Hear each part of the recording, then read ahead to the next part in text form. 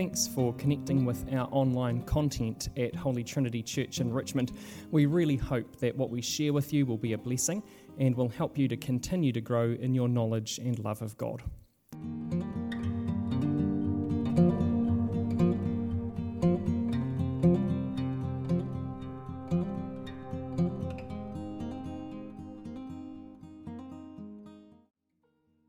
From Luke 10:38 through to 11:13.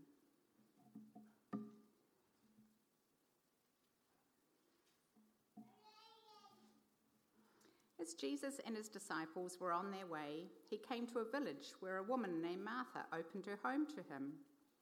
She had a sister called Mary, who sat at the Lord's feet, listening to what he said. But Martha was distracted by all the preparations that had to be made. She came to him and said, "Lord, don't you care that my sister has left me to do the work by myself? Tell her to help me." "Martha, Martha," the Lord answered, "you are worried and upset about many things, but few things are needed, or indeed only one. Mary has chosen what is better, and it will not be taken away from her." One day Jesus was praying in a certain place. When he finished, one of his disciples said to him, "Lord, teach us to pray, just as John taught his disciples." He said to them, "When you pray, say, 'Father, hallowed be your name. Your kingdom come. Give us each day our daily bread. Forgive us our sins, for we also forgive everyone who sins against us. And lead us not into temptation." Then Jesus said to them, "Suppose you have a friend, and you go to him at midnight and say, 'Friend, lend me 3 loaves of bread. A friend of mine on a journey has come to me, and I have no food to offer him.' And suppose the one inside answers, 'Don't bother me, the door is already locked, and my children and I are in bed. I can't get up and give you anything.' I tell you, even though he will not get up and give you the bread because of friendship, yet because of your shameless audacity, he will surely get up and give you as much as you need. So I say to you, ask and it will be given to you, seek and you will find, knock and the door will be opened to you. For everyone who asks receives, the one who seeks finds, and to the one who knocks, the door will be opened. Which of you fathers, if your son asks for a fish, will give him a snake instead? Or if he asks for an egg, will give him a scorpion? If you then, though you are evil, know how to give good foods to your children, how much more will your Father in heaven give the Holy Spirit to those who ask him?" This is the word of the Lord. Thanks be to God.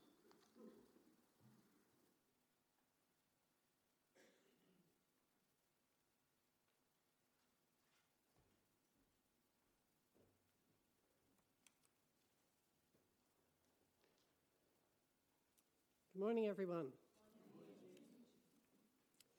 Now, many, many years ago, I was a VSO teaching in Nigeria. And during the long school holidays, a friend and I were on a rickety old bus somewhere in the grassy scrublands south of the Sahara when the bus stopped in the middle of nowhere. It certainly wasn't a comfort stop. There were no buildings of any kind, and not even some convenient trees or bushes. Then the driver and several passengers got out, unrolled their prayer mats, and facing in the direction of Mecca, began to pray. They took their prayer seriously.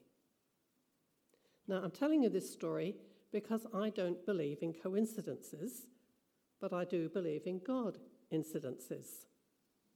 So first of all, this is the first Sunday in Lent. And Lent is a time of self-reflection, prayer, and fasting. Secondly, last Sunday, John and I went to Convergence, and the main meetings were all about developing a culture of prayer in our churches. Thirdly, the city-to-city report for Holy Trinity emphasised the importance of prayer undergirding everything we do. You know, when God speaks to you 3 times about something, I think it's time to sit up and take notice. Amen? So this morning we're going to consider the call to be a praying people. Then how to pray, a look at the Lord's Prayer. And finally, what is the Spirit saying to all of us as a church family here at Holy Trinity, and to each of us in our own personal walk with Jesus during this season of Lent? But first, let's pray. Heavenly Father, please would you send your Holy Spirit to open up our hearts and minds so that we may receive the words of your Son Jesus, who prayed often and taught his disciples to pray. May we be good soil, people who hear your word and bring forth fruit. To your honour and glory we pray. Amen. Now, the early church was a praying church. In between the Ascension and Pentecost, what was the church doing? Acts 1:14. They all joined together constantly in prayer. And of course, we know what happened next. The Spirit came, and the church and the world were transformed. In Acts 4, when Peter and John were released from prison on the condition that they stopped speaking about Jesus, the church prayed. In verse 31, after they prayed, the place where they were meeting was shaken, and they were all filled with the Holy Spirit and spoke the word of God boldly.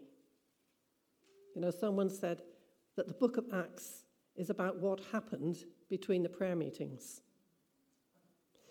Many of you are aware that when God sends revivals, they have been preceded by earnest prayer. This was true of the Welsh revival and the revival in the Hebrides.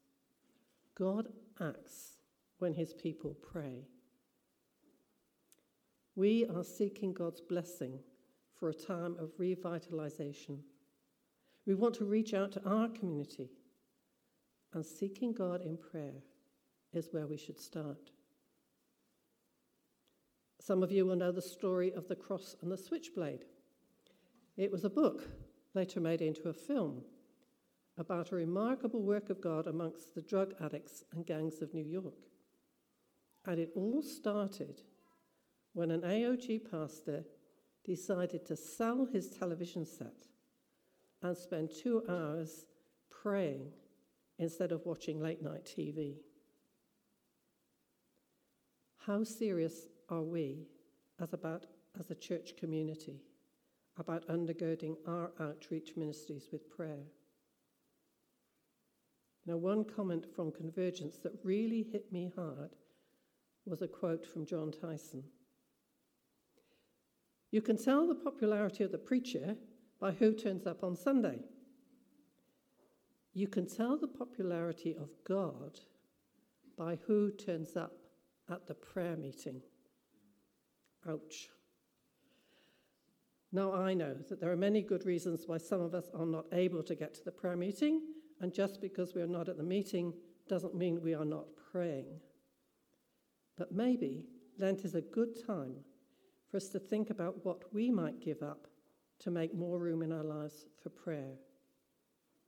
And not just prayer with others, but also taking a good look at our own personal times of prayer. Something I read many years ago when I was a young Christian has stuck with me. It was written by Robert Murray McShane.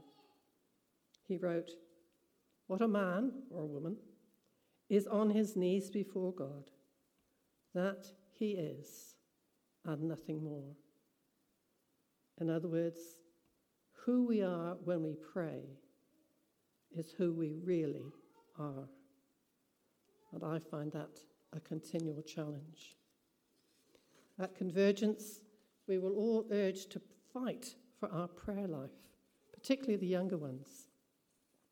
Prayer is the most contested place in our lives. We can find time for nearly everything else. Because of the busyness of modern life and all its distractions, prayer often comes a poor second. Think of Martha and Mary. Someone said that with the rise of social media, we are distracting ourselves into spiritual oblivion. We are distracting ourselves into spiritual oblivion. This is a particular concern for younger people, though not for them alone. So what did we do about it? We prayed for our young people in particular. Now, in our vision statement, we say that we will become an intentionally intergenerational parish church. And part of that is learning how to pray for one another. The young for the old for the young, and all of us for the generations in between. What an opportunity to learn to pray in new ways. And that leads us to the question, how should we pray? And to our Bible reading for today, in particular Luke 11, 1-4, the Lord's Prayer. The Lord's Prayer should more accurately be called the Disciples' Prayer. In Matthew 6, it's part of the Sermon on the Mount teaching that Jesus gave to his disciples.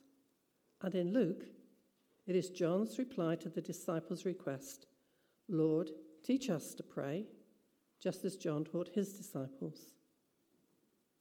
It wasn't that the disciples didn't know how to pray. Every day, Jews had to pray set prayers 3 times a day. The Jews were a praying people. But it was also the common practice for rabbis to teach their followers a prayer that was only for their particular group. And this is what the disciples wanted. The prayer Jesus gave them is very similar to other prayers of that time, but it has remained the distinctive prayer for Christians for nearly 2,000 years. It's a short liturgical prayer that can be repeated whenever we meet, but it's also a framework for longer prayers. In Luke's version in particular, it reads like a series of bullet points with details to be filled in by the prayer. You can take each clause and then call to mind the things you want to pray for around that. The daily devotions in our New Zealand prayer book are constructed around 7 sections of the Lord's Prayer, 1 for each day of the week. The Lord's Prayer is the pattern that teaches us how to pray. And both Matthew and Luke have the same structure. The first half of the prayer is focused on God, and only after that do we bring our needs and petitions. Most of us just rush in with our shopping list of prayers, but we need to put God in his rightful place first. So it begins, Father, or as Matthew has it, our Father in heaven. See, prayer is above all based on a relationship. And it's a relationship of love, not fear. Our God is not a distant out there God, but one who is a loving, caring Father to his children. And in this prayer, Jesus is inviting his followers into a deeper family relationship and to address God as he does. Abba, Father. This is a gift. No one knows God in this way, except those to whom the Son chooses to reveal him. Luke 10:22. And Paul picks up this idea in Romans 8:15. The Spirit you received brought about your adoption to sonship, and by him we cry, Abba, Father. And he is a generous Father, one we can rely on to give good gifts to his children. A fish, not a snake, an egg, not a scorpion, and above all, the gift of the Holy Spirit. Hallowed be your name. Now, hallowed is not a word we use much, is it? It's the equivalent of holy, which signifies something different, set apart from ordinary things. So keeping the Sabbath holy is to set it apart from ordinary days, to treat it differently. Realizing that God is that supreme, holy other being should inspire a sense of reverence and awe. And that should be seen in the way we live our lives. There's a terrible passage in Ezekiel 6 where God declares that by their conduct and actions, the people of Israel have profaned his holy name among the nations. What an indictment. By contrast, Jesus teaches us to live so that everyone may see your good deeds and glorify your Father in heaven. Your kingdom come on earth as in heaven. We've seen in our earlier studies in Luke that the proclamation of the kingdom of God was seen by Jesus as the purpose for which he was sent into the world. It was the focus of his message.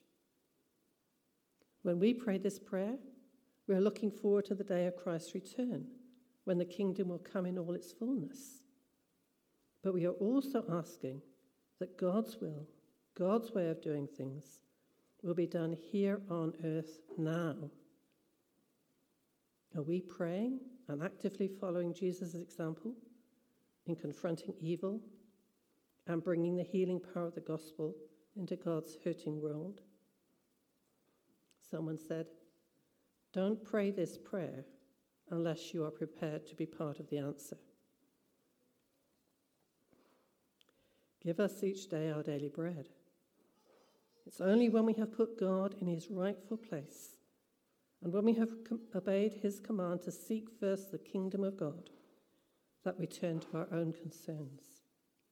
And this petition is a straightforward request for God to meet our daily needs. It's the same word found on a fragment of papyrus, which was a housewife's shopping list for the provisions she would need for her household. And Jesus tells us not to worry about these things. The challenge here is to remember that there is no I, me, or mine in the Lord's Prayer. We are praying for the needs of others too. And I would encourage you to use our prayers for the week, the ones that Zane was talking about, when we pray.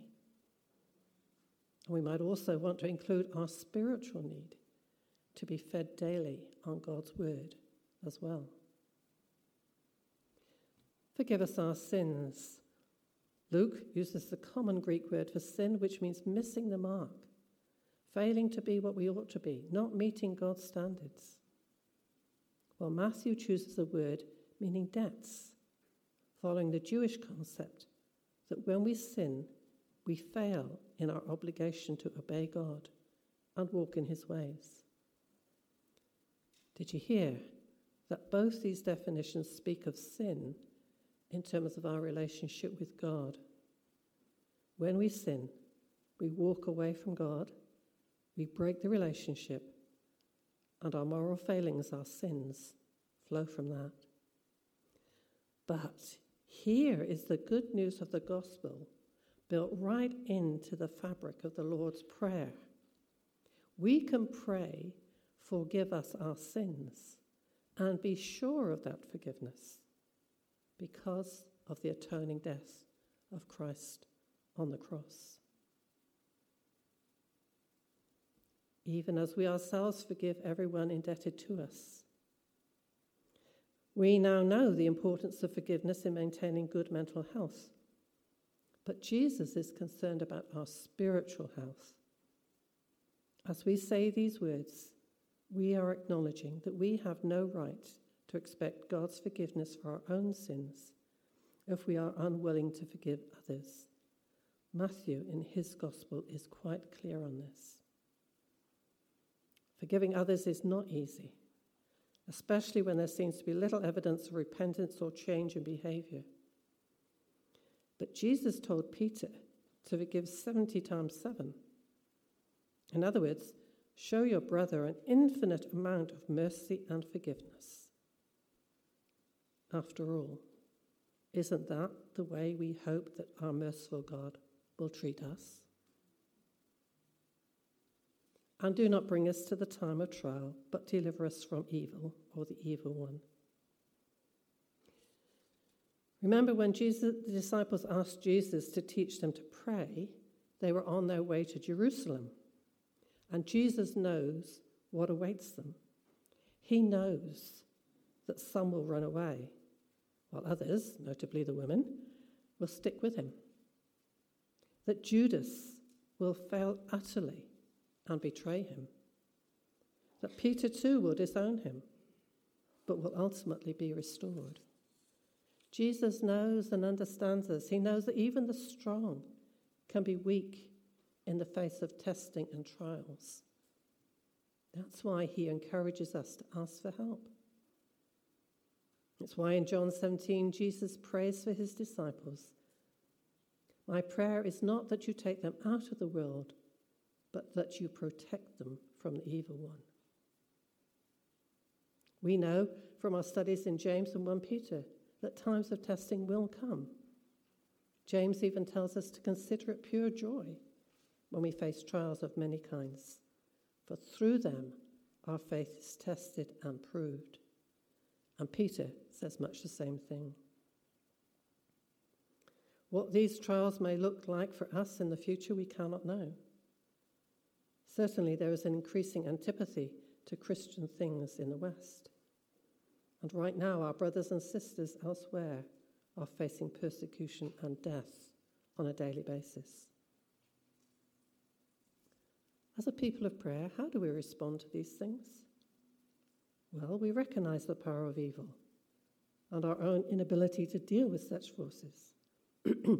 We put on the armour of God, Ephesians 6, which finishes with the exhortation to pray. We also remember the reality of Jesus' victory over evil on the cross. Each of us will have our own fears and areas of weakness, but we can share Paul's assurance that the Lord will rescue me from every evil attack and will bring me safely to his heavenly kingdom. To him be glory forever and ever. Amen. That's 2 Timothy 4:18.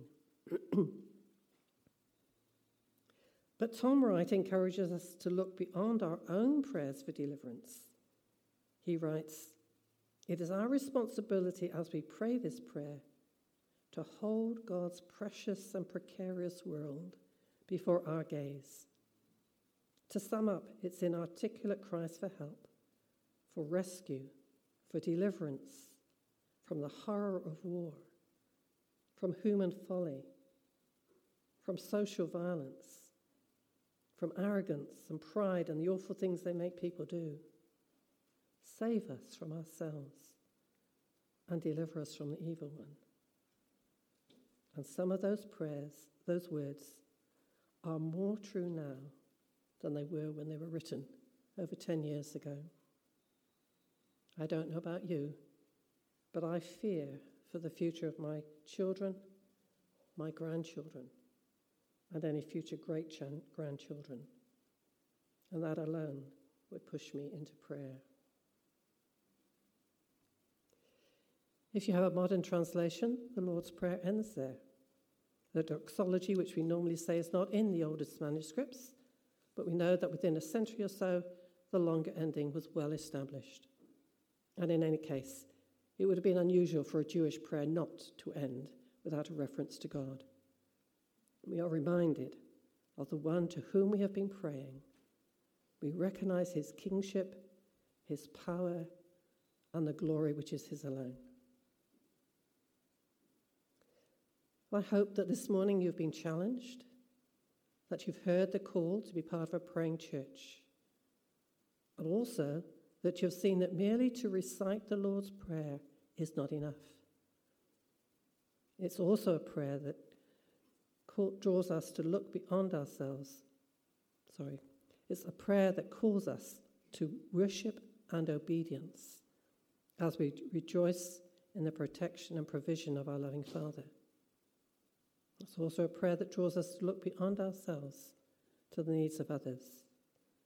It's a prayer that we can use to shape our lives in godly ways as Jesus' disciples.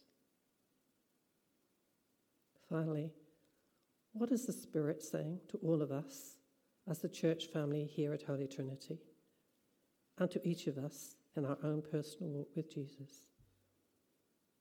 this Lent, may we too ask, Lord, teach us to pray. Amen.